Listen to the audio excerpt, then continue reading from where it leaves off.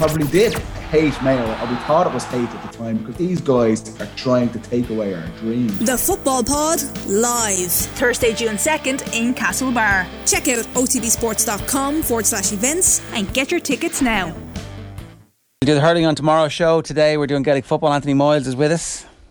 Owen said, I'm sorry for your trouble when you walked in and you went, I'm not happy. What has you? How are you feeling? I'm not feeling good. Lie back on the couch here and reveal all. I don't know if we've enough time. Honestly, we'll have to go for an extension. Yeah. Where do I start? My wife was away for the weekend playing basketball, so I had my two girls, 7 and 5, and I bigged up the game probably early doors last week, you know. Oh, you're living in Meath now. You used to live in Dublin, so what colour jerseys are they wearing? Oh no, they were wearing, one had an old Manoli Holmes that I signed for a niece of mine, and got the whole team, so that was well worn, shall we say. Oh, they were kitted out, they had the shorts, the hats, everything rolling on. Looking forward to it. One was a big sell. I had to promise her plenty of chocolate and various things, and a hot dog at half time. So that got me over the hesitation, shall we say, because all she kept saying to me was, Dad, the boys are going to get hammered.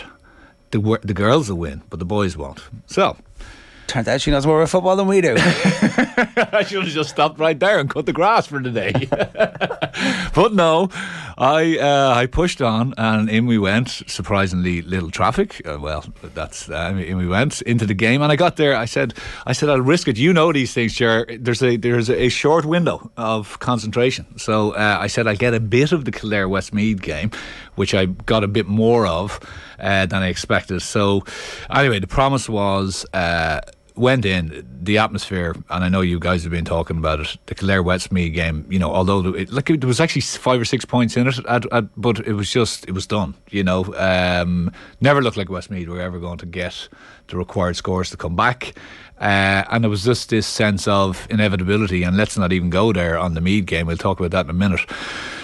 But so anyway, I decided, listen, let's try get them going here. So the hot dog was requested very, very quickly. So I said, right, this is a bit risky. Will I try the hot dog before now or half time? Went downstairs.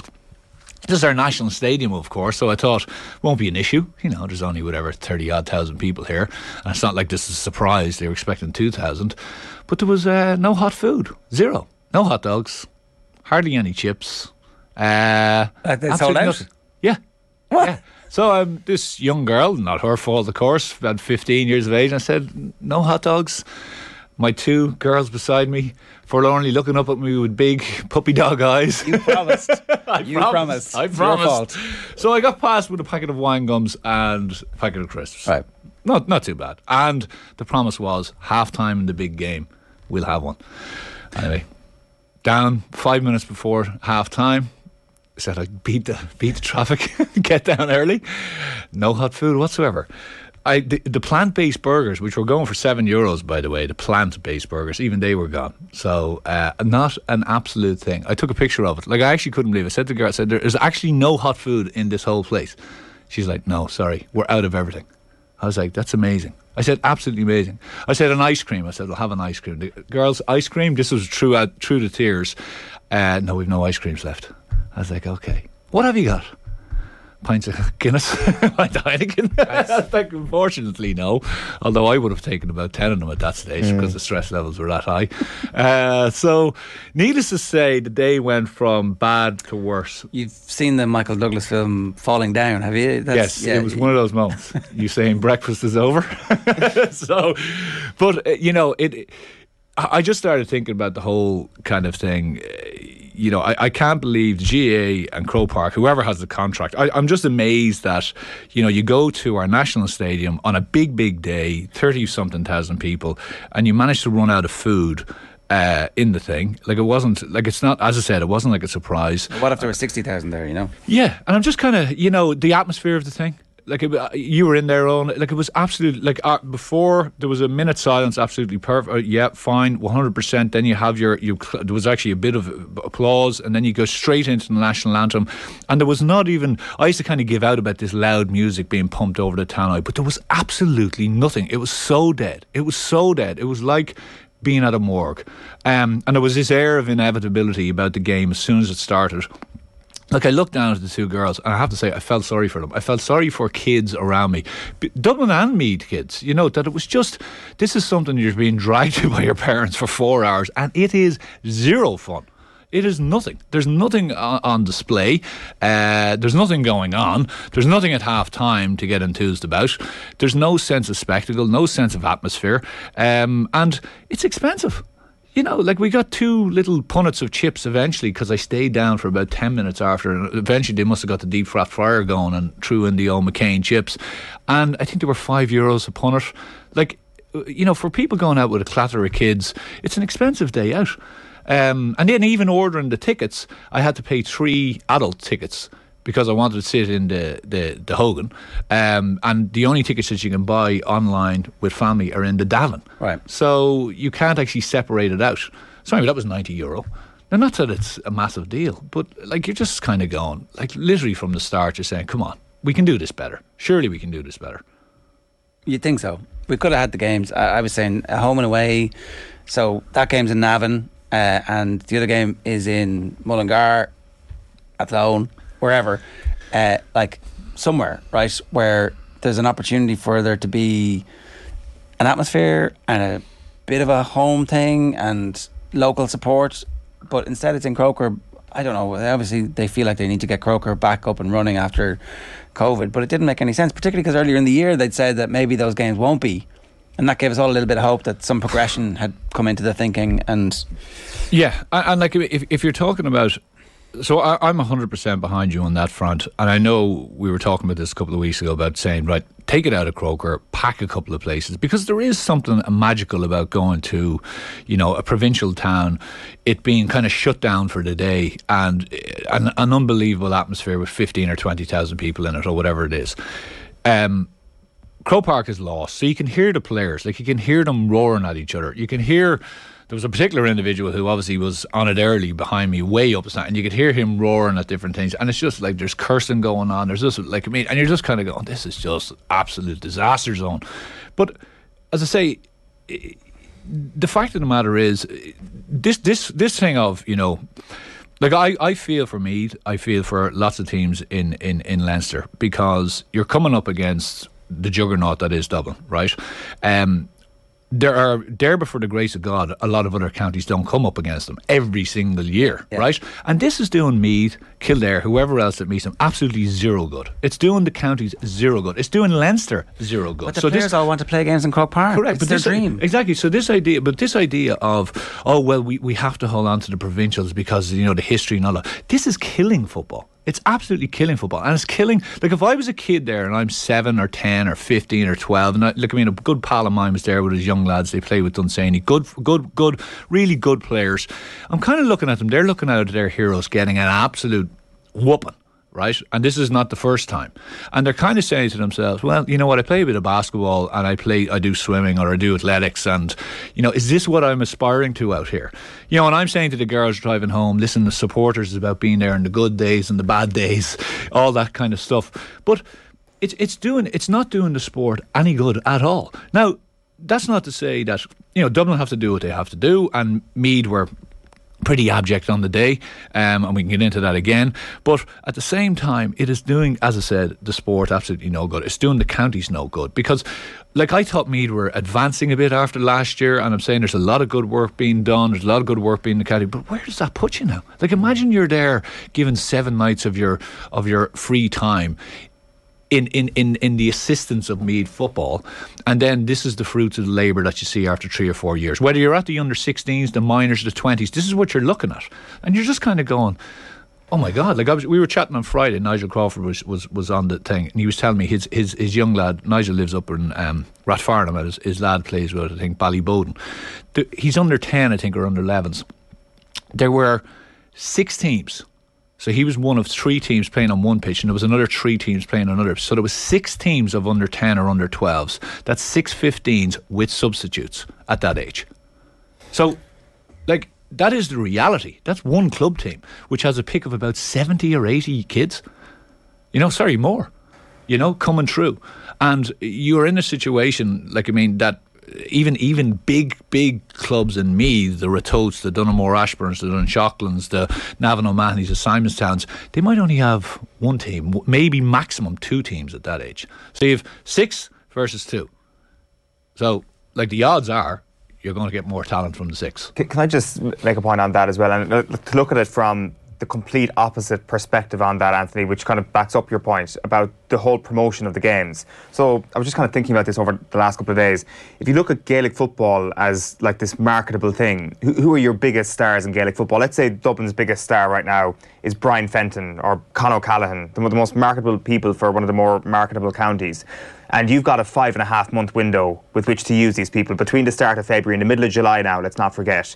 You look to go back, and if you look at the window between, I think it was the 25th of March when they got relegated by Monaghan, and the 25th of June when they will play an All-Ireland quarter-final. They will have played a game of no consequence. Now, maybe Kildare will put it up against them in the Leinster final. A game of zero consequence. The weather's been good. The hurlers are getting great exposure. They'll have played a Leinster championship in that window. To hammer that home even more, David Clifford, the most marketable person in Munster right now, he'll have played 2 games in 12 weeks between the league final and an All-Ireland quarter-final against Cork and against Limerick. Like, this is just such a waste of time. You've got this massive tranche of weeks going by where these lads are playing A versus B games in training. Like, Brian Fenton is playing against Tom Lahiff behind closed doors more than he's playing against any other top midfielder in the country. David Clifford is being marked by Tom O'Sullivan more than he's being marked by any top defender. If it wasn't for SuperValue pushing Clifford and O'Hora into the public domain last week, we wouldn't have heard anything or thought about David Clifford, really. It would have missed the league. I missed the pissing rain in Tralee watching these games.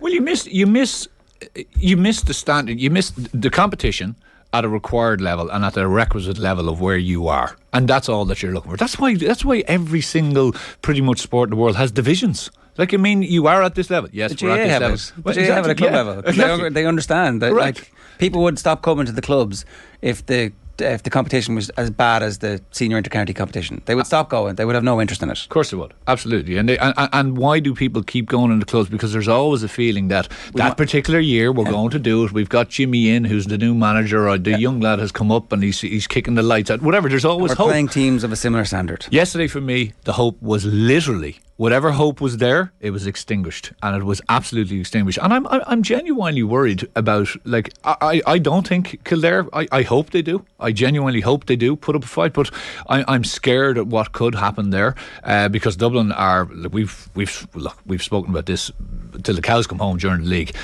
They've never gone away. No. Last year was an absolute blip. It was a misnomer. Like, I mean, they are there. Even then, they nearly got into the All-Ireland final. Like, yeah, exactly. And by the way, last year could have been a sup to kind of say, listen, lads, the county might get split up. We might give it All-Ireland to someone because we're going to win the next 10 anyway. Like, genuinely, bar Kerry, literally bar Kerry, because I was a little bit disappointed with Derry, and again, we can get into that yesterday. Like, they're just light years ahead. And it's a numbers game. It is a numbers game at the end of the day. And when I give that a pure example of 6 teams of 15, so that's 90, and then you throw in whatever else you've got. Is that 90? Yeah, it is. Is there a possibility they're not playing 15 aside? Because I know our under 10s, under 11s are actually, they're more 9 aside, 10 aside games. Even if they're whatever, 10 aside, there's still 80 or 90 kids, relative. And that's just 1 year. It's not actually correct. 12s. They'll have an under 10s, 11s and 12s. It's I think the GAA, whether it's the lack of hot dogs at half time, right, or whether it's the Talton Cup, this idea of splitting it north-south, like, come on, seriously?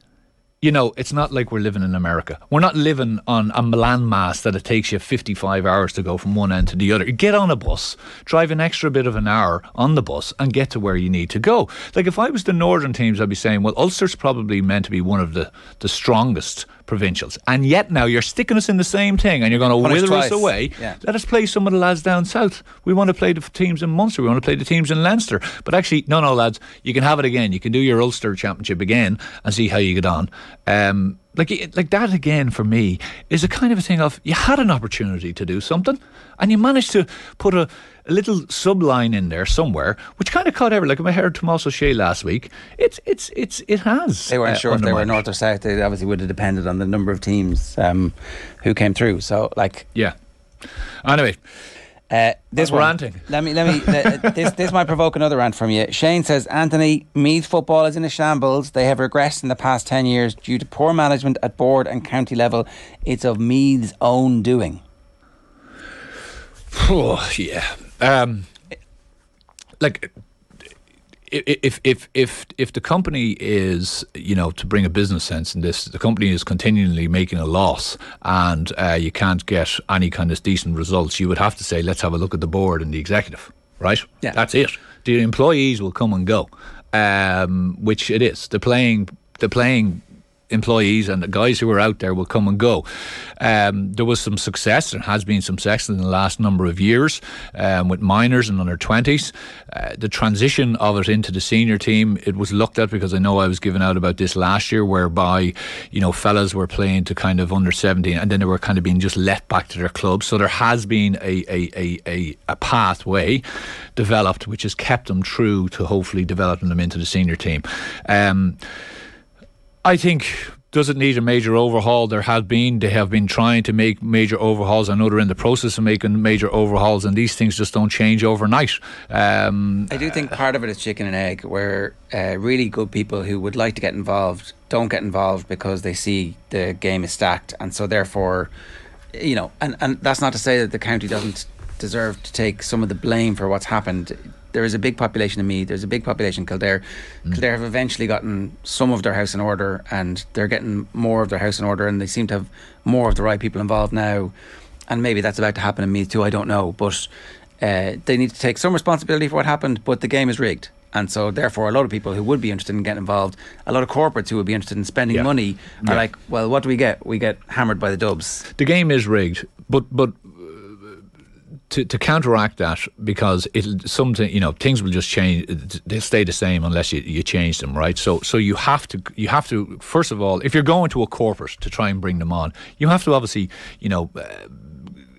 realise the elephant in the room, which is Dublin, right? They are the big boy. So you have to say, listen, yes, there is that potential of every single time in Leinster, but I tell you what we're going to do. We are trying to make incremental changes here. These are our key performance indicators. You want to use all that old speak, right? These are the things that we're trying to get. And even so far as that, you're then trying to pull people in because you're giving them a vision of 10 years or whatever it is. And I know that's, people can throw that out, but I think I'd say I'll go back 10 years and I was talking about the same thing. So we could be 10 years hence now, by the way. Could there be, like, even when you look at the performance yesterday, I'm sure the management team yesterday had certain things, because if you get caught up in the result of a big game and the result playing against Dublin, you're 99% of the way of it, you're going to have a failure, right? So the day is going to seem like a failure to you if you do not win. But yet, if you're like Cork versus Kerry a couple of weeks ago, they'll say to themselves, right, we're being written off here completely. Like, no one's given us an opportunity. So what we're going to do is we have areas that we need to look at. We have tackle rate in the first half, turnover, and many times we keep them down to a certain amount of shots. We look at how many times we can turn the ball over, how many kickouts we win, whatever those little statistics are in each game, and then you go and you try to execute. Where are Cork now? Cork are probably saying to themselves, actually, you know what, this is something we can build on. Like, I mean, teams have been in themselves, could we get to 60 minutes next year against Kerry? And in 2 or 3 years' time, can we get to 70 minutes against Kerry and actually really start to... That's their... So they're looking ahead. Meath, I think, after yesterday, are probably looking backwards now, saying, well, where are we again? That question mark over, where are we? Everyone will say it. Who's to blame? Well, everyone is to blame. Yeah. I'm to blame. Like, I mean, literally everyone is to blame. No one is shy of failure in this. And blaming, say, Andy McEntee or the management team, or indeed the players, it's yes, there's some players who hid yesterday. Yes, there's some players who looked, I think, at that Dublin team, and it was kind of a la the Mike Tyson situation that as soon as Tyson used to walk into the ring, fellas used to nearly just fall over because they were like, I'm bet. And last year was supposed to be the end of that. Like, that was the whole point. And the league was supposed to be the beginning of the end of this. But actually, like we were saying earlier, their generational players look lean and fit and hungry and rested in some instances and ready to go. Like mad for road again to remind us all that they were the greatest team of all time, and that just because some of them are gone, they're still here. Mad for road. Yeah. The power rankings, obviously, are Dublin ahead of Kerry in your head now? Right, like the All-Ireland finals tomorrow, everybody we think is available fit for both teams. Who are favourites? Oh, it's it's very tight. It's very tight. Like it's massively come in, and what's come in is, I think Meath butchered a couple of chances that they had. I thought they could have been a bit more expansive. I actually got a decent enough view of the game where it was, and there were runs being made, and there was a couple of times where it was 1-on-1 or 2-on-2 in the full forward line, and the fellas just didn't receive the ball. Desi has obviously decided, you know what, I can trust Mick Fitzsimons with my life, in the sense of against one-on-one situations. And if you remember Morris's chance in the first half where he kind of ended up just dribbling it wide.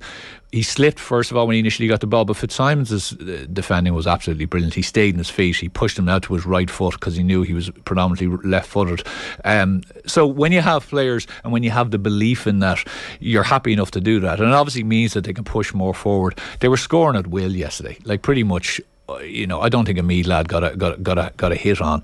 So that's again chicken and eggs type situation, Jer. Was it because they had just so much fluidity in that forward line, fellas running at pace, off angles, able to put balls into the spaces that they want, really intensive running, like savagely. Like Costello had an unbelievable game yesterday. Every time he got the ball, he just thought, right, I'm taking you on and I'm going for it. There's a chance he's peaking, like because he's been around for so long. He burst on the scene as a teenager and never quite got to the point where he was going to be the star, but now there's a chance he's the star, and actually at 28 we might be about to see the best of him as well. Like, yeah, you could be. Like again, and I caveat all of this with, the fear thing is a big thing, right? The fear thing is a big thing. I've talked about the Mike Tyson thing, and Meath aren't alone in this, and Kildare, to have an opportunity against Dublin, can't have that. They have to decide. Like if I'm a cornerback and I'm marking Costello, I'm standing in front of Costello. I'm saying, listen, if you want that ball, you're going to have to get out by me and do everything you can to get that. I'm just taking a chance. I might get caught a couple of times in behind, but I'm actually showing, and I'm even in my own psychology, in my own head, I'm saying that I'm willing to take this chance against you, because like standing behind, trying to hope that you get balls off them, trying to hope that it's not going to happen. I mean, there's a chance that Kildare score 2-16 against the Dubs, but there's a chance the Dubs score 4-24 in the same game, and it's like a crazy shootout. We'll come back to that because we have a couple of weeks. But we've got about a minute left here. Derry and the job that's been happening over the last couple of years. They're going to be licking their chops ahead of the Ulster final. So there's room for improvement, it sounds like, you think? I think there is room for improvement. I thought Monaghan will probably leave that game feeling, the first half I thought they kicked in a lot of bad wides, Monaghan. Now they were under pressure. Derry have an unbelievably strong defensive system. Passing players on, keeping a core amount of players in the right area, fellas with different matchups, they don't get caught. They have two unbelievable generals in there with McKay and Rogers, right? So like McKay is like, listen, give me anyone, I'll look after it. And the communication that they have, Lynch steps up as the goalkeeper and directs an awful lot of stuff, so they keep you out of that exclusion zone, and they say, listen, if you're going to kick them, you're kicking them from way out. And sometimes it happens, sometimes it doesn't happen. And it was kind of writing on the walls early in the game when McManus kicked one, if you remember, that he would normally get, and he just kind of pulled it. You're kind of saying, but they weren't. Monaghan showed a way, though, I think, of defending against them, which other teams, and probably Donegal will certainly say, okay, this is an area where we can hurt them, because I thought they got lucky a couple of times in some of the opportunities. They still deserve to win it, but when they got to within 3, Monaghan still had the pressure on. They kicked a couple of bad wides, and then they got caught badly just for the next goal. They're moving well, and I think, as I said, with Glass was imperious yesterday, absolutely, like just constantly moving, like perpetual motion, very, very strong around the middle of the field. McKinless didn't have as good a game as he had in the last day out, but they've a very, very, very strong spine, and they've got a savage amount of pace on the wings. Is there something about this Rory Gallagher bounce that is oddly reminiscent of Jim McGuinness in 2012? Like, obviously there's a connection with him and Jim McGuinness, but it kind of feels like the game plan they have is kind of kryptonite for a lot of teams in Ulster. It just feels like, again, this is me getting completely carried away with just the raw emotion of Gallagher for 2 of the 3 goals yesterday. I'm just looking at like this momentum. I'm like, could this thing carry them all the way? Yeah, well, there's probably half of that. It probably was himself and Banty's probably passed. So I'd say there was a bit of that jumping around, just to kind of say, right, well, I'm really sticking it to you here. He has endowed them with an unbelievable amount of confidence and belief, right? And he is that type of an individual, I'd say, in the sense of we're building the platform, and we're giving you the structure and the strategy, and if you just do what we're meant to do, we will get there. Obviously it's taken a while, but they can see forward momentum all the time. So when we go back to those things that you want in a game, although you might get bet, what do we want to achieve? They're doing all of those things on. So the belief is there between the players, between the management, and they're heading to the North Star, and they will deserve it because they've had some serious games to get there. They're battle hardened. They're not beating chumps, No, absolutely not.